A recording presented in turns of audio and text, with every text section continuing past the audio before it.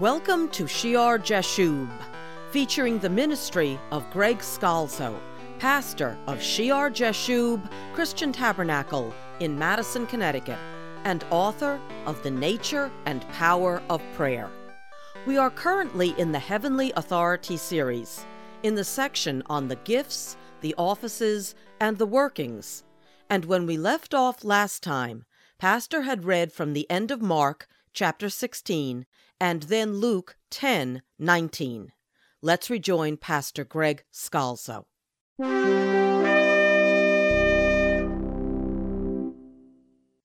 Behold, I give you authority to trample on serpents and scorpions, and over all the power of the enemy, and nothing shall by any means hurt you. Tremendous promise. Because when you do what's right and speak the word of God, there will be physical things the devil will send against you. He'll cause humans to try to harm you. And there are spiritual attacks that you'll be under, but you can take up serpents and not be hurt. You can trample on serpents and scorpions and over all the power of the enemy, and nothing, Jesus says, shall by any means hurt you. You'll come out. Might look back for a moment. You can imagine that serpent dangling from Paul's hand, but he shook it off, he cast it away, and no harm ultimately was done to him. These are promises. These are the words of the Lord at the resurrection. They will lay hands on the sick and they will recover. The promise for physical healing. Tremendous promises for preaching the gospel. Signs will follow those who believe. If you turn with me to the Gospel of John, we've read a lot of these scriptures over the past months, but we want to just take a quick look. John chapter 14, verse 11, Jesus said at the Last Supper, "Believe me that I am in the Father, and the Father in me, or else believe me for the sake of the works themselves." How important the works were. The signs were to testify to whom he is, who he is. He is the Messiah, and the works and the signs followed. And then he says in verse 12, "Most assuredly I say to you, he who believes in me, the works that I do." Now we read the Gospels, right? We read Matthew, Mark, Luke, John. We see the miraculous works that Jesus did that gave testimony to him being the Messiah.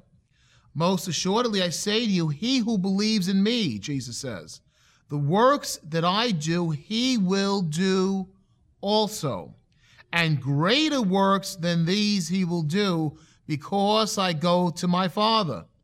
And whatever you ask in my name, that I will do, that the Father may be glorified in the Son. If you ask anything in my name, I will do it." That is a tremendous promise, because we're doing it in the name of Jesus. The miracles gave testimony to who he was when he was here.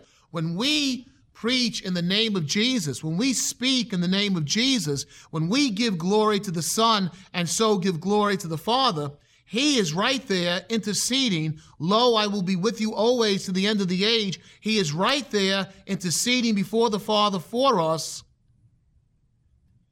And so signs, the same things he did, are promised to his people to do. "And greater works than these he will do, because I go to my Father."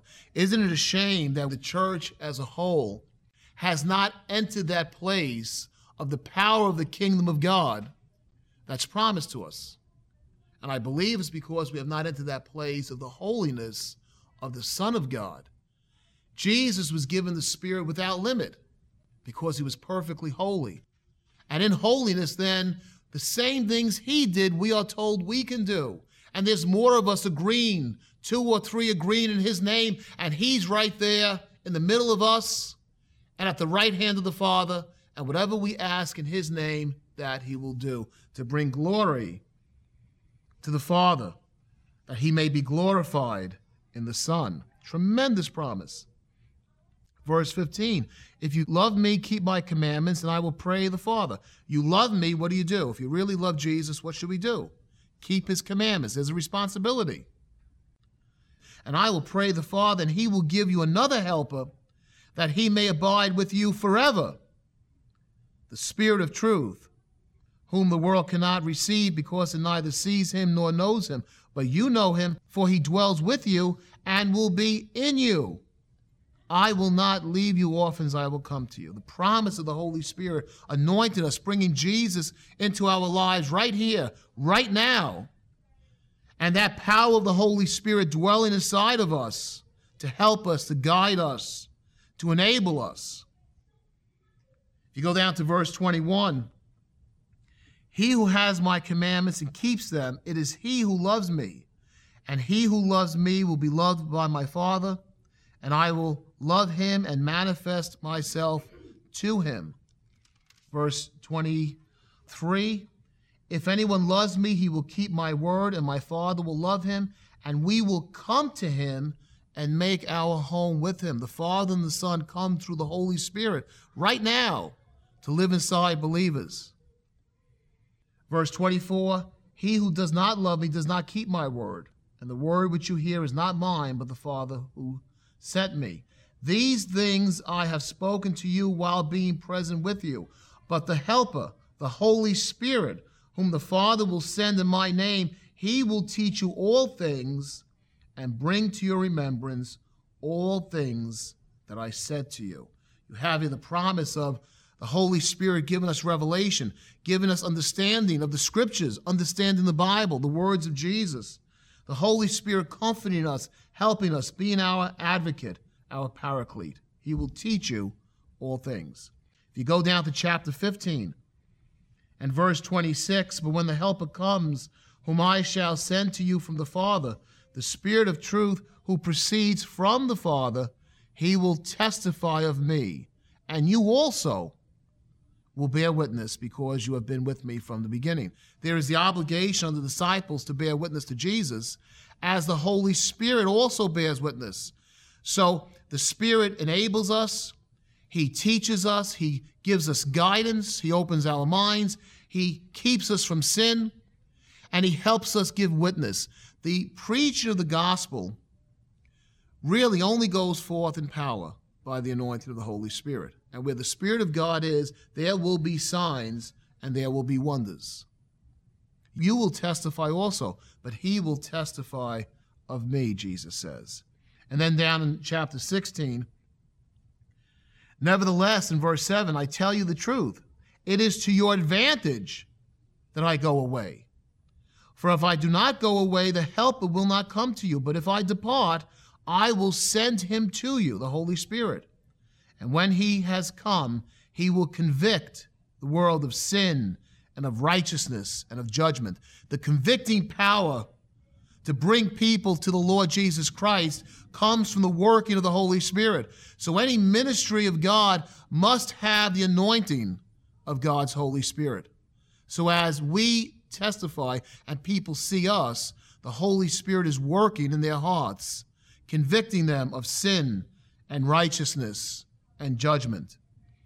And if you go down to verse 13, however, when he, the Spirit of truth, has come, he will guide you into all truth, for he will not speak on his own authority, but whatever he hears he will speak, and he will tell you things to come, prophecy. He will glorify me, for he will take of what is mine and declare it to you. All things the Father has are mine. Therefore I said that he will take of mine and declare it to you. He teaches us the words of the Lord Jesus Christ, and he gives us prophecy. We'll know what will come. In the book of Acts, you have the fulfillment of what Jesus was teaching them here at the Last Supper. You have the day of Pentecost. You have, first of all, in the book of Acts, when the ascension happens, he commands them not to depart from Jerusalem. And he says in verse 4, for them to wait for the promise of the Father, which you have heard from me. For John truly baptized with water, but you shall be baptized with the Holy Spirit not many days from now. Immersed, an actual experience, just like you're baptized in water. You can feel, you can be immersed, you can know that you're saturated with the Holy Spirit of God. And they ask him, will you restore the kingdom of Israel at this time? And his answer to them in verse 7, he says, it is not for you to know times or seasons which the Father has put in his own authority, but you shall receive power when the Holy Spirit has come upon you, and you shall be my witnesses in Jerusalem and all Judea and Samaria and to the end of the earth. That commission to preach the gospel is tied in with receiving power from the Holy Spirit. Don't worry about when the exact date is for the return of Jesus Christ, but you are to go and you shall receive power from the Holy Spirit, and you shall be witnesses to me in Jerusalem and all Judea and Samaria and to the end of the earth. Signs and wonders will follow those who believe. The anointing, the baptism, the saturation in the Holy Spirit.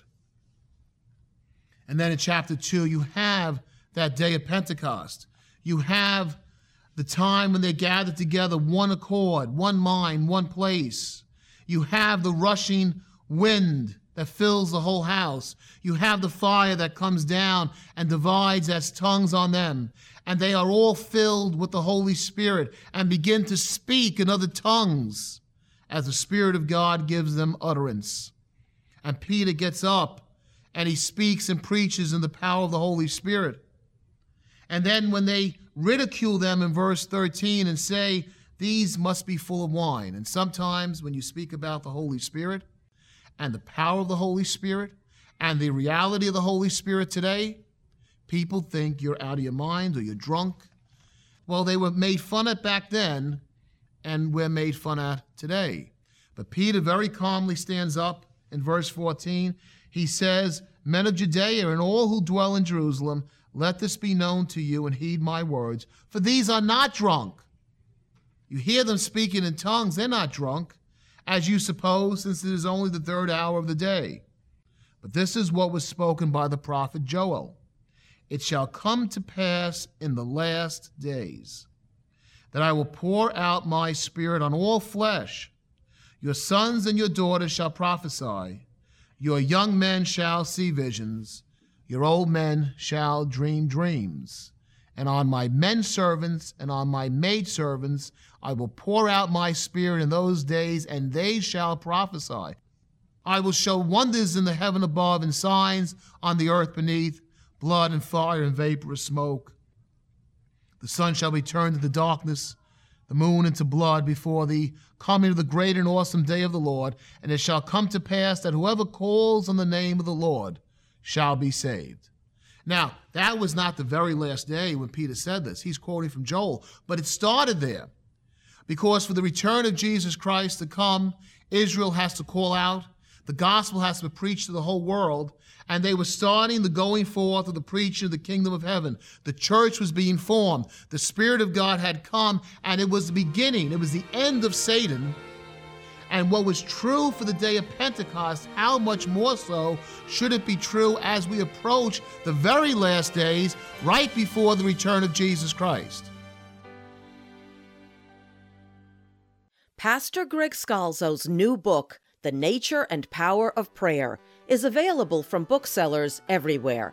Visit www.pastorgregscalzo.com, and don't forget our church website at www.shiarjeshub.org.